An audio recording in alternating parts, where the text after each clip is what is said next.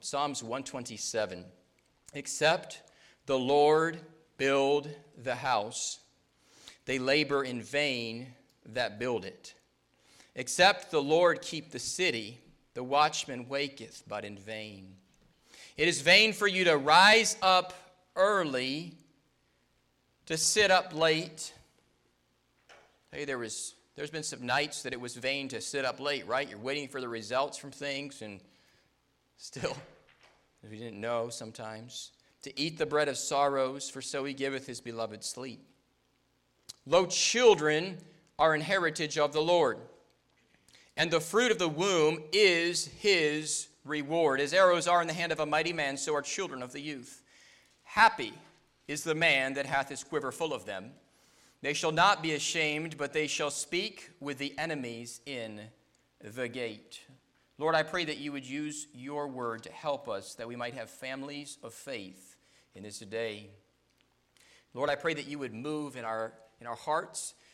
And as we have been here, and many of us were in the service last week, Lord, may we not grow dull of hearing because it's the same text. But Lord, may we see the truths that you have conveyed to us here that can truly help and restore and fix our land. And Lord, I believe you want to work. And we're asking you to work. Tenderize our hearts to hear your word. And I pray that you would help us to grow thereby. In Christ's name we do pray. And all God's people said, Amen. Except the Lord build the house, they labor in vain that build it. I occasionally ask myself a question. Why? Why labor? Why invest? Why try to help people grow? Because you see, oftentimes as a pastor, you're fixing problems that could have been prevented had we just followed the Word of God, with all due respect. And most of the time, in our society, there's been so much taught, but so much that's not biblical that's taught. And we have so many homes that have fallen apart in our society. So much has gone apart. And there's so much trouble in the land that most come in with such burdens on our hearts, right? And you try to help somebody, and maybe they already have children, and now we're trying to move forward and help. And there's already principles we've established, and sometimes those weren't biblical, okay? And then sometimes those children grow up, and they wind up not serving God, not knowing God, not loving God. And then we're trying to reach them again and get the grandchildren, and we're kind of working through this generational, dysfunctional society. And the Bible tells us there's a clear cure for this. And it's really found in letting the Lord build the house. And all God's people said, Amen. Please don't let me try to build it, okay? Let God build it. But if we will follow God and God's plans, things will work well. Without the Lord building the house, we're just spinning our tires. We are just wasting time. I'm seeking to help us that we might have the young people in this room might grow up to love Jesus. That the little children in this room might grow up to love Jesus. That the little ones back there, Caleb, little young man, grow up to love the Lord with all his heart. Grow up to serve the Lord. Grow up to enjoy being in the house of God. And grow up to then marry in the will of God. And then grow up to raise a family in the will of God and love the kingdom of God. See, we're seeking to help the young children. I see little children in the back and little children up front, little children and young people and youth. We're seeking to not repeat the same generational sins. That's why I'm passionate about what I do. Because I see our society continuing to repeat the same generational sins. God wants to give us victory, and as I read in the book even this week of the life of this preacher, God used him so mightily. He said, you need to believe God for miracles in your 40s. And to all of you who are over 40, you need to still believe God for miracles in your 40s and your 50s and your 60s and your 70s. He said, why do we stop believing God for miracles? Stop believing God to manifest his power. Why I focus on the young people is because, look, young people's hearts usually are more tender. Once we get to our 20s, 30s, we stop learning sometimes. and the growth ceases in our life. I don't want that to happen. I want the Lord to build our houses. Except the Lord build it. We're just wasting our time. The modern Christian home is entirely built on the foundation of selfishness, and it's why kids don't stay in the faith. We do what feels good. Had somebody come by and visit this week, and just somebody in the community, and they were so discouraged about how their child had purchased something that they shouldn't have purchased online. And they said they were just wasting their money, and they said, why'd you do that? And the child said, I just wanted to treat myself. And they told that child, don't you do that. You shouldn't treat yourself. And then in the conversation, a few minutes later, they told me how they were going to go and treat themselves. They said, lobster's on sale tonight. We're going to go have a big lobster dinner and treat ourselves. Because I deserve it, they said. Have a problem with the 17-year-old behaving that way, but could not realize in just a few sentences later, we're behaving the exact same way. Sometimes it's hard to see our own faults, isn't it? And that's why we repeat generational sins. Sometimes we're unwilling to admit that the apple doesn't fall far from the tree. He says, it is vain in verse 2, for you to rise up early, to sit up late. How many parents sit up late at night wondering what's happening? Worried, afraid. He says it's vain to do that unless the Lord's building the house. It's vain. Unless the Lord's building, we're wasting our time. And that's why in America, the statistics outside of the church and within the church are exactly the same often in regards to our family structure, in regards to the children. They're not people of integrity often. Why? Because we're following the same principles as the world sometimes. What does a family of faith look like? A family of faith is built on a solid foundation. We saw this last week. It is built on the Lord Jesus Christ. Let me ask you, parents, is the Lord the first person you go to consult for your plans? Remember, Samuel was burdened by God.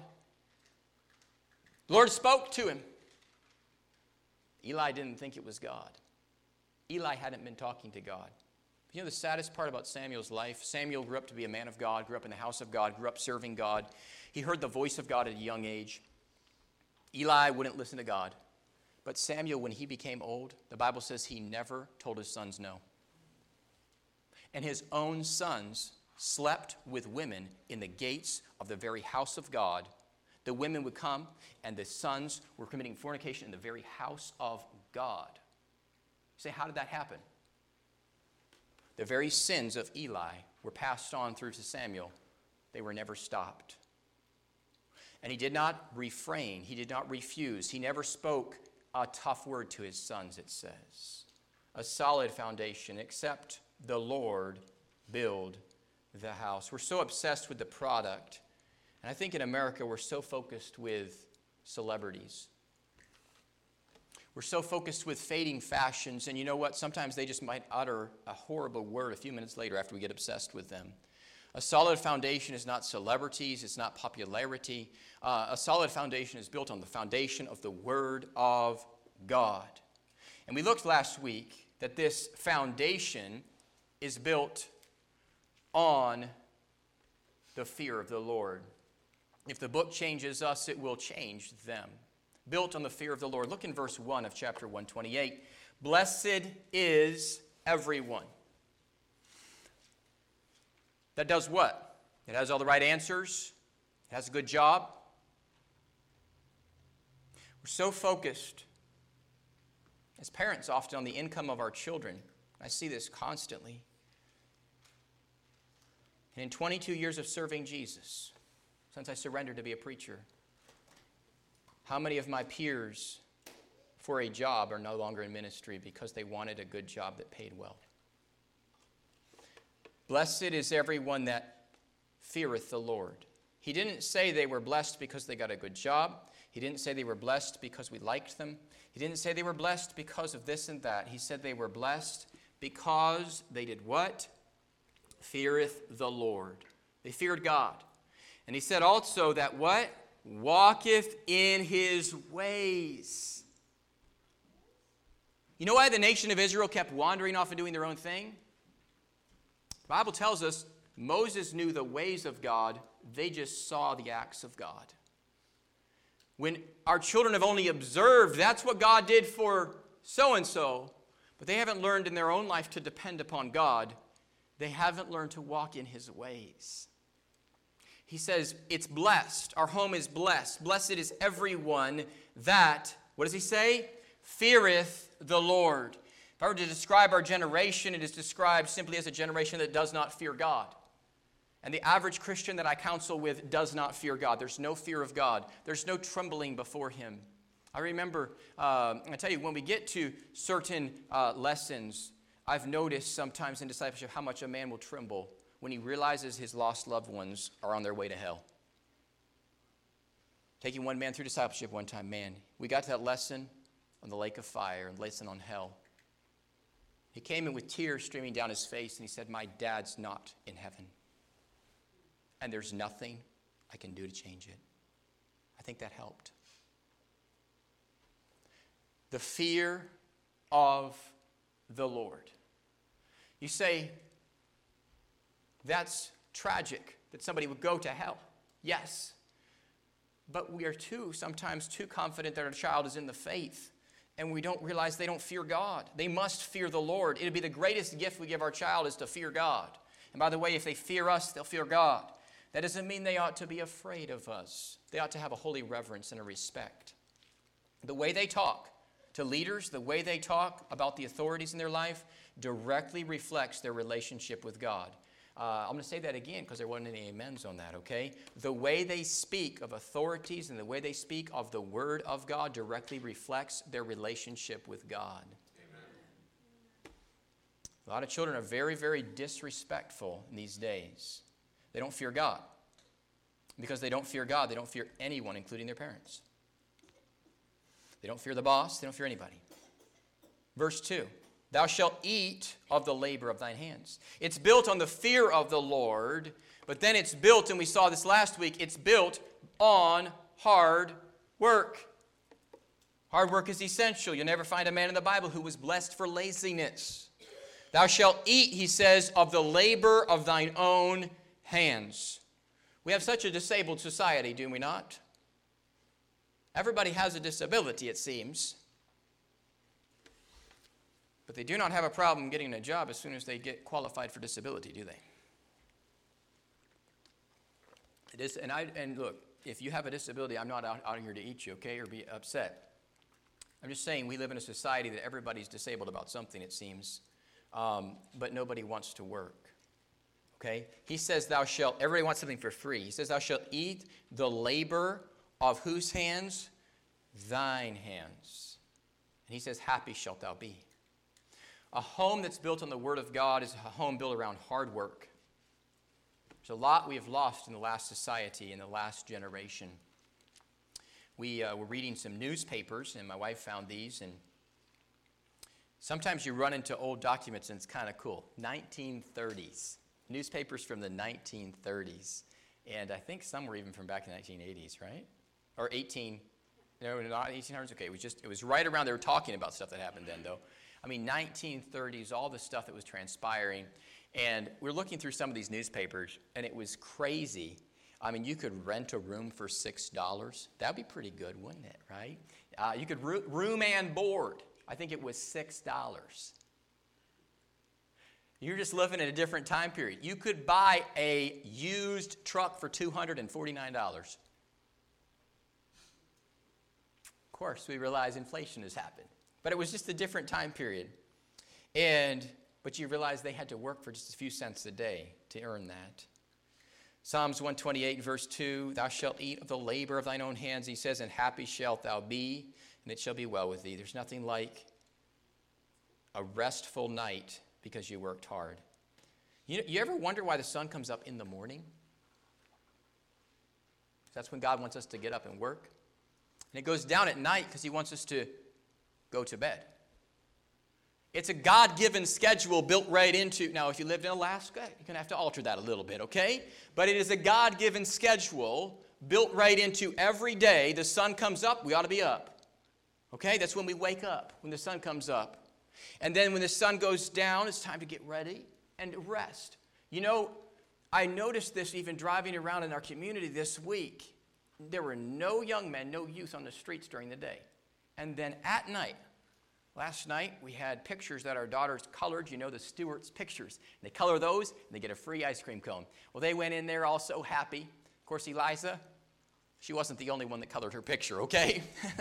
She was super happy to get that ice cream cone, though. We were walking in there, getting those pictures, taking those pictures in there, and driving down the road. And I noticed, I mentioned to my wife, I said, it's been kind of strange this week. I've been wondering, where are all the youth in our community? And they were all on the streets last night. I said, isn't it interesting, our society, we've reversed things, and the young men were all out there on the streets, and that's when they get into trouble. And during the day, in the morning, you can't find one of them. So our society has mixed things up, and instead of hard work, we're built around sleep. The schedule is based around sleep. Built by hard work, the fear of the Lord. The Bible says 6 days the Lord labored, on the seventh he took a rest. It's built right into our week. Also, we saw last week it was built by a faithful marriage.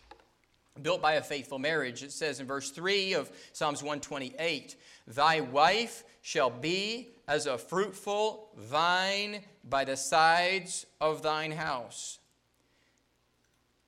Not just providing shade for the home, but providing fruit, providing nourishment, providing encouragement, providing stability. And he says, thy children like olive plants round about thy table.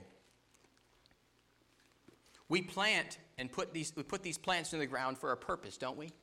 For them to produce. And by the way, please take the produce on your way out, okay? The plants were put in the ground to produce. We want them to produce fruit. We want them to produce things, right? And so we plant them. And he says, your children will be productive, okay? It's built out of a faithful marriage, and from that faithful marriage comes productive children that are producing fruit. He describes this beautiful fruit growing. He says, olive plants round about thy table. What's the significance of an olive plant? Olive oil is beautiful for cooking. It is essential for cooking. And in Bible days, it was really the main oil. They didn't have canola oil, okay, like we do today. You don't ever read in the Bible about that kind of oil. They used olive oil. They used it for the lamps to burn light. They didn't have coal-powered. I don't care what they say about electricity. That electric car, if you buy it, it's going to be charged by coal, okay? We didn't have coal back in the Bible days like that. They had oil, and it was olive oil they were using for the lamps. Olive oil to cook with. Olive oil for the sacrifices in God's house. He describes these children as producing a product essential to the home. He says, like olive plants round about thy table. You say, would you plant olive trees inside of your house? Of course not. But he's drawing for us a picture that when we sit down for dinner around the home, by the way, that's a good place to have conversation. It is said that that's where society is falling apart, is not having, families not having a time together, sitting around. And instead, you go to the restaurant, what are we all doing? Okay, everybody's texting each other across the table. That's the part of the reason why our society is falling apart. And so the home is not a good, strong structure. And in the Bible days, you see them fellowshipping together. You see the importance of eating a meal together. It was a very good thing. But he describes this in this picture, this faithful marriage. He describes the wife being a fruitful vine. He describes the children round about, each of them like olive plants. Each of them being productive in their own way. The goal for you with your children, we ought to seek to have them be productive. And so what we know they ought to have, and we ought to have in our home, we ought to have a home built around the Word of God. We ought to have also a steadfast faith in our home. This morning, let's continue on. The Bible says in verse 3, children are, back in Psalms 127, lo, children are an heritage of the Lord. They belong to God, not to us. Do you think God might hold us responsible for how we raise them? Bringing prayer back in the schools is not going to fix the problems in the home.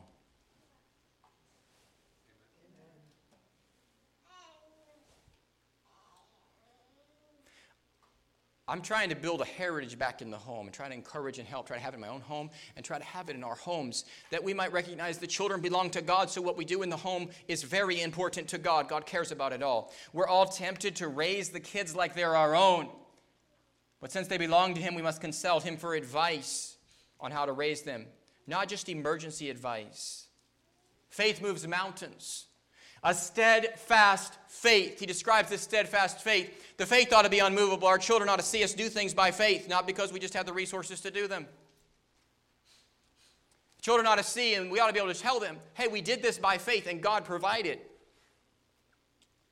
They ought to see by faith God's moved. They ought to see by faith God's working. I don't know about you. If you're raising your children in this church, they're going to see God's been doing a lot of things by faith.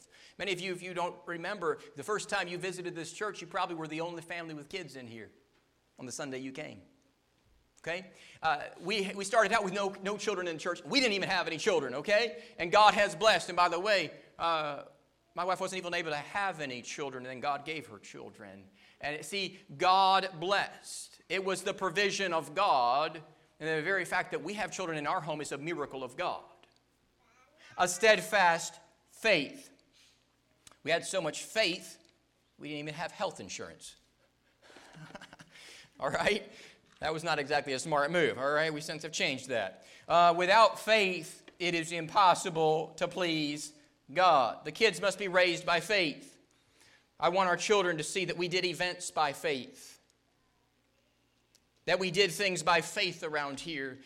We're planning an event even this week, and pray for me. I can't give you the details yet, but I'm planning an event. I'm going to be sitting down with some pastors this week. We're going out to breakfast, and we're going to discuss some things that need to be done in our community and an event that we need to do. And we're going to seek to, by prayer and by faith, believe God to work. And look, I'm believing God to raise up even laborers to help host this event from our own midst. And it's all by faith, because I'll tell you right now, all the laborers aren't in line. Everybody's not in place. But we got to do things by faith. And by faith, Noah was moved. By faith, these men of God in the past were moved. And when I moved here and our church began to be rebuilt, and we started to restart the church, Pastor Jonathan had a theme. And when I arrived, it was placed up on the walls. And Brother Jonathan had been here for about 2 years.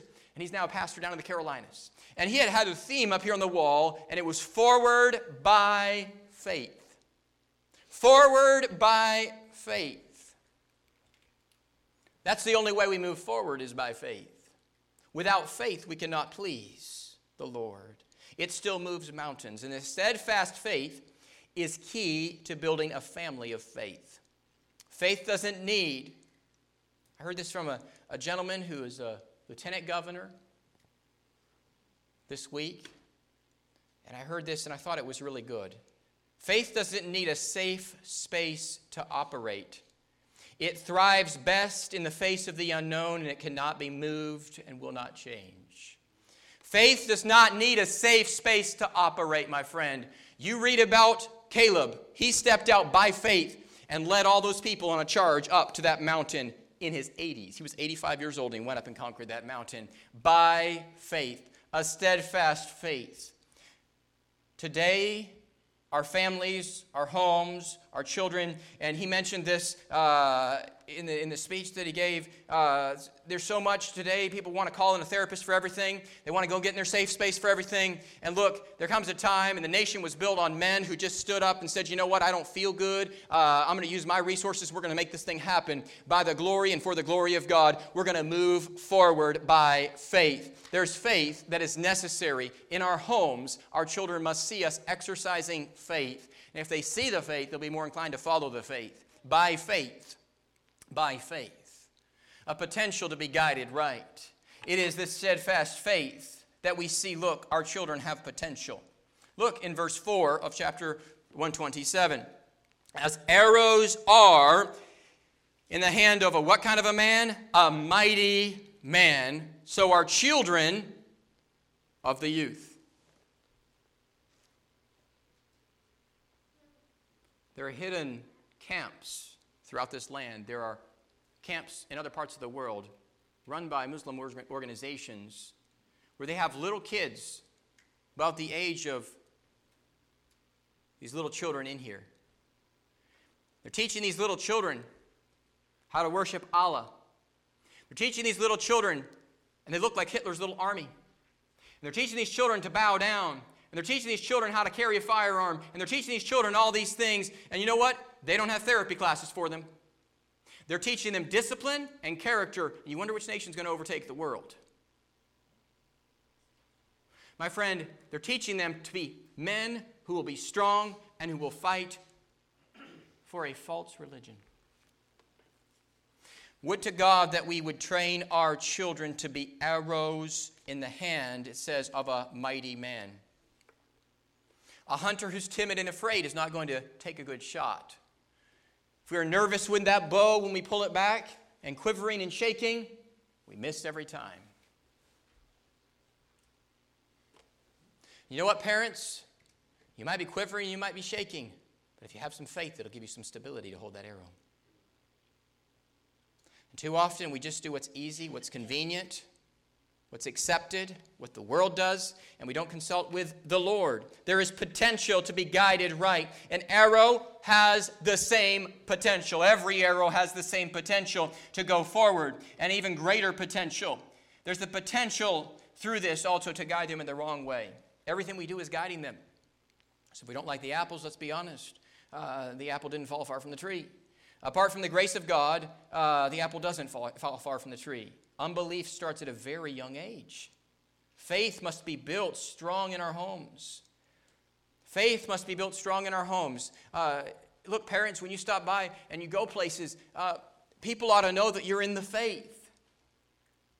They ought to want and understand that's very important to you.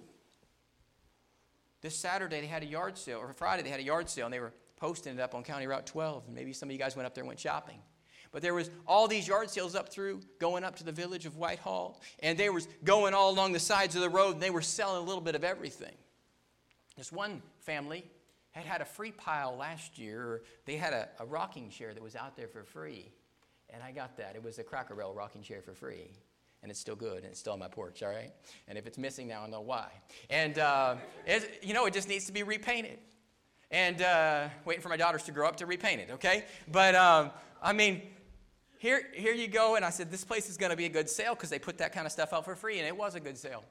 And the lady had a little table with all these books for kids, and when she found out I had children, the girls were at home with my wife, and she walked up to me a few minutes later carrying a kid's Bible and a kid's prayer book. She said, now the books were only 25 cents each, but she said, I want you to have these for your children. And now she didn't know it, but my daughters are notorious for losing their Bibles. And I have got multiple kids' Bibles for them, and they lose them often. And they like to stow them away. They are little squirrels, okay? They put it somewhere, and they don't know where they left it. And Lucy was so overjoyed when I walked in the house because Gwenny's been holding her little Bible, but Lucy hasn't had one. She's been stealing Mummy's, which is why Mummy comes into ladies' Bible study without a Bible and has to use a pew Bible, okay? It's like, where's my Bible? And the question will go on in our home for a little while, where's the Bible? I don't know. And it's stowed away in somebody's backpack or something. And so Mom got her Bible back yesterday, and she was so delighted. She's probably thanked me 30 times for that Bible since then. And it was partly a little bit embarrassing on Wednesday because Gwenny wanted to bring her Bible over, and we were just having playtime. And she wanted to walk around when we were playing outside holding it. And I said, Gwenny, why are you doing that? She said, Daddy, I said, it's playtime. Your friends are here. It's playtime. She said, but Daddy, it's the ladies' Bible study. And so I'm studying my Bible. And so, look, it was slightly embarrassing, okay? As a parent, you're like, come on, why don't you go play in the swing set right now, right? But let's not discourage it. And I discouraged it a few times. I was like, hey, Gwen, let's go play. And then, you know what I thought, man? The Lord hath need of thee, okay? There's some reason why God's put that on our heart. So, parents, sometimes we get so embarrassed when our kids get excited about the faith because we're not excited, maybe.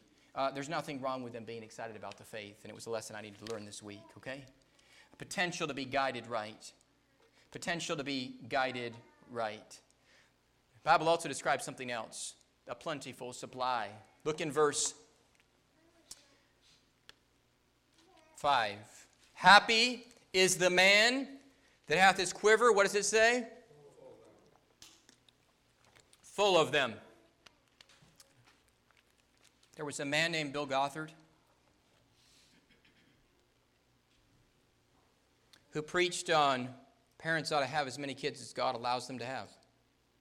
Now, he was a single man.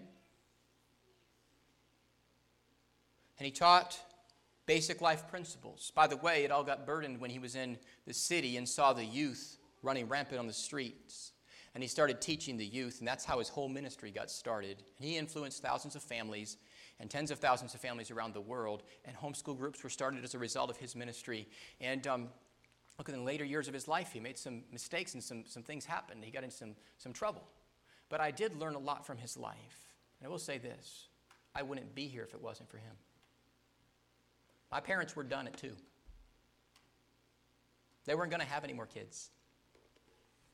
And they went to one of his conferences in Atlanta, Georgia. And there's a picture of my parents pushing the little stroller with my 2 little sisters in it. Well, not little. They're my older sisters. And they were pushing it along. My parents said, you know what? We're going to go back and we're going to believe God. And me, my brother, twin brother, and my 2 younger sisters are a result of basic life principles. We would not be here. You would not have a pastor today. Well, somebody else, maybe God would have sent him, okay? But I would not be here for sure.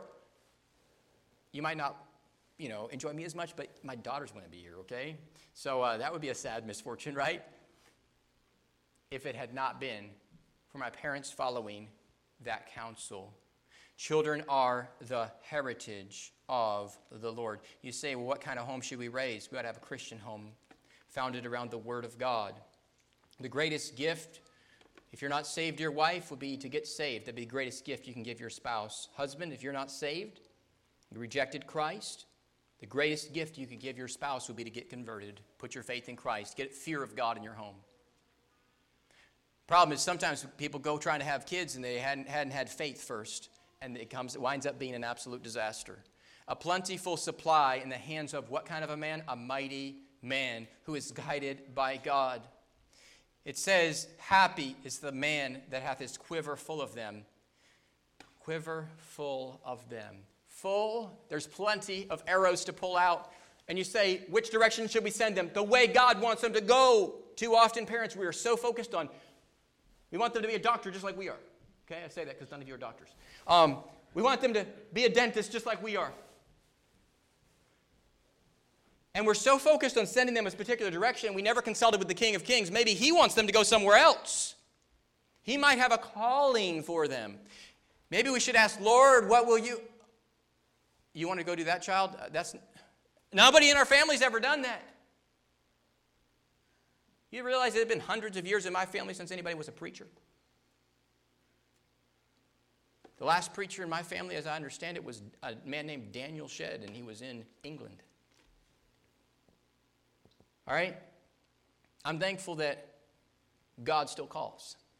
It doesn't have to be we grew up in a preacher's home. God still directs. The potential to be guided right, a plentiful supply. A plentiful supply. Look, the TV has raised a horribly lazy generation that cannot fend for themselves unless they have YouTube to guide them on how to pound a nail in or how to do something very simple and minuscule around the house. They have to have a YouTube video in order to figure it out. Why? Because we are a lazy generation. And look, if we want to raise them with a TV as the babysitter, we shouldn't be surprised when they turn out supporting that agenda, okay?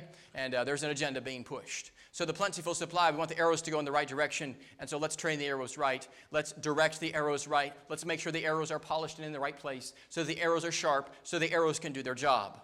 That's part of our job as parents. And also you see in the passage, they're prepared to face opposition. Look in verse 5. Happy is the man that hath his quiver full of them. It says, they shall not be, what does it say? Ashamed. Our generation is so ashamed. Our generation, who do good this week, read the story of Ahab and Jezebel. The Bible says there was none like Ahab, whom his wife Jezebel did stir up against the Lord. Ahab had a problem. He had a self-centered complex. Whenever a problem happened, Ahab went down the road. Oh, there's a vineyard right there. I want the vineyard. By the way, in Bible days, you couldn't just purchase somebody else's property. After 50 years, it went back to them anyways. The only reason you could get it is if they could not, and you took up the loan on it, you took up and you began to take care of it, but it would go back to them after 50 years. Ahab wanted property right next to him. As a king, he thought he could have whatever he wanted. He wanted a vineyard right there. And by the way, he couldn't have it because it wasn't his. It was an inheritance of somebody else, but he wanted something that was not his. When he couldn't get it, he went to his bedroom, the Bible says, and he closed his door, turned his face to the wall, and cried. Had a pity party, sucked on his thumb. We live in a generation of grown men. That's exactly how they live. And his wife Jezebel came in and said, "Dear Ahab, what's wrong with you?" And little conniving Jezebel wrote letters and had the owner of the vineyard taken out so she could get unlawfully what was not hers. Why? To appease her husband. Prophet of God showed up right after that and straightened the whole mess out. My friends, we live in a generation where we are raising the children. Many of the children that are raised are being raised under principles like Ahab and Jezebel. And look, we've got that for nations' leaders, but we got that often for the leaders in the homes, in our society. We have Ahab tendencies and we have Jezebel tendencies. We connive when we can't get our way. And men, we pout when we don't get our way. A generation of pouting men. And when the prophet of God comes and says, that's not the way it is, they get mad. He was told, the prophet of God, "Thou art he that troubleth Israel," because 3 years of drought came. But my friend, I tell you, the people that we raise, the children that we raise in our home, our burden ought to be that they not be ashamed. That they not be like Ahab. That if they have an Ahab tendency, man, we ought to be getting them in for counseling real quick. We ought to be getting them into the Word of God real quick. Let's not cover it up. If they got an Ahab tendency, let's deal with it. If they got a Jezebel tendency, let's deal with it before it grows, because it defiled the entire nation. It says, "But they shall speak with the enemies in the gate." Where are they going to be? They're going to be the warriors out in front. They're going to be leading. They're going to be the ones who know how to go speak in a difficult situation. Why? Because they've been in the right place and got the right training. They shall not be ashamed. Look, opposition is a reality of life. We live in a society that wants a utopia. And our youth in this generation want a utopia. They want to be raised in a place where there's, just everybody, everything's okay, and we just all get along, and whenever we have a problem, we just riot about it. And money fixes all problems. But you know what? That's not reality of life. We're told that John Huss, when he was arrested and informed that he would be burned to death for his life and for his faith, he purposely practiced holding his hand over fire to prepare for his final test. He burned his own hand in preparation because he knew he was going to be burned for his faith. And he did not want to waver or quit when he was asked to recant his faith. I wonder what would happen if we were burned for our faith. You say that'll never happen to us. It's happening to Christians around the world right now. And I don't mean to in any way be a doomsday person. But my friend, trouble and persecution is happening to Christians all over this world. We ought to raise our children to be warriors, to speak with the enemies in the gate. And if they're not a warrior, it ought to burden our heart. When trouble comes, there will not be time to go find our safe space or schedule a therapist appointment. When trouble comes, it's time to stand up and speak the truth. I'm seeking to post less online and trying to live more in person. Real people exist all around us, and they need the gospel. And my friend, I tell you, we don't need to hide in our corner. We need to get out and let our light so shine before men, prepared to face opposition. Several centuries ago, a Japanese emperor was commissioned an artist to paint a bird. A number of months and years went by, and no painting was brought into the palace. And the emperor got very exasperated, so he went to the artist's home and he said, "Where's my painting? I demand an explanation." Instead of making excuses, the artist placed a blank canvas on the easel, and in less than an hour, he completed a painting that became a brilliant masterpiece. When the emperor asked the reason for the delay, the artist showed him armloads of drawings of feathers, wings, heads, and feet. And then he explained all of this research was done and study was done because it was necessary so that he could complete the painting. Our children are a blank slate when they come to us. Every little thing matters. And let's ask God to help us, that we might help them to be prepared to face opposition, that their faith fail not in the day of adversity. If thou faint in the day of adversity, the Bible says thy strength is small. And we live in a generation that's fainting before the day of adversity. And we ought to believe God, like it says in the latter portion in Psalms 128, yea, thou shalt see thy children's children and peace upon Israel. God wants to give peace in our homes. But there's going to be no peace if it's not built on a solid foundation. It ought to be more concerning to us that our child's on fire for God, loves God fervently, and that they marry somebody who loves God fervently. That ought to be the most important thing, more than anything else, that they love God fervently and they serve God fervently. Because, my friend, when trouble comes and a child comes along, grandchild comes along, they're going to need to go somewhere to get help. And if they aren't in love with Jesus and they're not supporting the work of God, the kingdom of God and the house of God will not be around. It'll be like a ghost town. I heard of a ghost town. It's called Darwin. It's out in California. And there's a man named Mr. Santano. He goes and makes videos of these places and goes and tours them. And he went to this little ghost town out in California a few months ago. And in the ghost town, he got there, and there was 30 people that still live there. He started asking these people questions, and they're all hippies, the man said. He went on to describe their lives as basically a peaceful utopia, but the way they spoke on camera, they sure didn't seem to understand a lot of things about life, and they seemed to be pretty frustrated. But these people were describing their lives, and the man said, in our town, there are no churches, and there are no sheriffs. And he said that like it was a good thing. And then he said, in our town, about the only thing you're going to find here is a lot of people that are very, very drunk. Very, very drunk. He described this peaceful utopia, this town with 30 people in it. They have to drive 70 miles one way to go get groceries, 150 to almost 200 miles to another town if they want to get stuff from a bigger store. 200 miles away. Living in this sheltered place. And you know what I noticed? Everybody on camera was old, very old. There were no kids in the town. They had no school. Just a bunch of people wasting their lives away, serving themselves. And they described a life completely filled with selfishness. And the guy boasted about how they had no church. I thought, man, how sad that is. We have no church. I thought to myself, what if God did burden a young man to go there and preach to them? They would throw him straight out of that town. Why? Because they have no fear of God.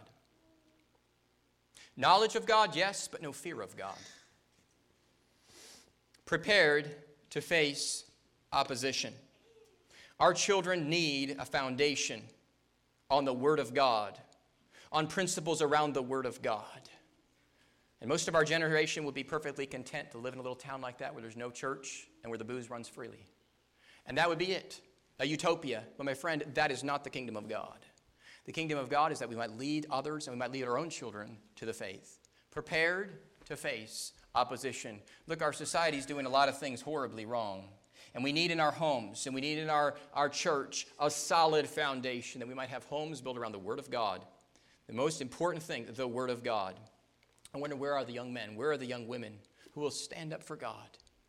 Who will stand up and say, you know what, I'm going to build on a solid foundation. I don't care what my society says. I don't care what my parents say. I only care what God says. I don't care what the doctor says. I don't care even what the preacher says. I just care what God says. I don't care what the politicians say. I don't care what the other nations say. I care what God says. And we ought to have a group of young men who will stand up like that and say, you know what? We're going to build on a solid foundation. And young women who will follow behind them. We're going to build on a solid foundation. We're not going to let the world establish our home. We're going to let the Word of God establish the principles in our home. A solid, sure foundation built on the fear of the Lord. Don't you want that for your grandchildren? Don't you want that for your children? Young people, don't you want that for yourselves? That we might build our homes on the fear of God and that we might have in that solid foundation, a foundation of faith, a foundation of steadfast faith in God, believing God to work. I'm believing God to work. I've believed God ever since we had a child, ever since Gwendolyn was born, that God would send people into our church, that God would send children in, that God would send young people in. And my friend, that God would send in adults in, that God would send in stable families in, that God would send in people who would get saved, get baptized, get discipled, and grow for the kingdom of God and make a difference. May there be in this room souls that God raises up to serve him. Maybe God's moving on your heart. Maybe God's moving on your heart, and today you'll just surrender to him and say, Lord, I'm willing to do what you want me to do, and I'm willing to build my home right. Instead of building it wrong, instead of building on the same shaky foundation everybody else is trying to build on, I'm going to actually build it on the Word of God. And Lord, I'm going to surrender to this book. And if this book says to do it, that's what we're doing in our home. If this book says not to do it, that's what we're doing in our home.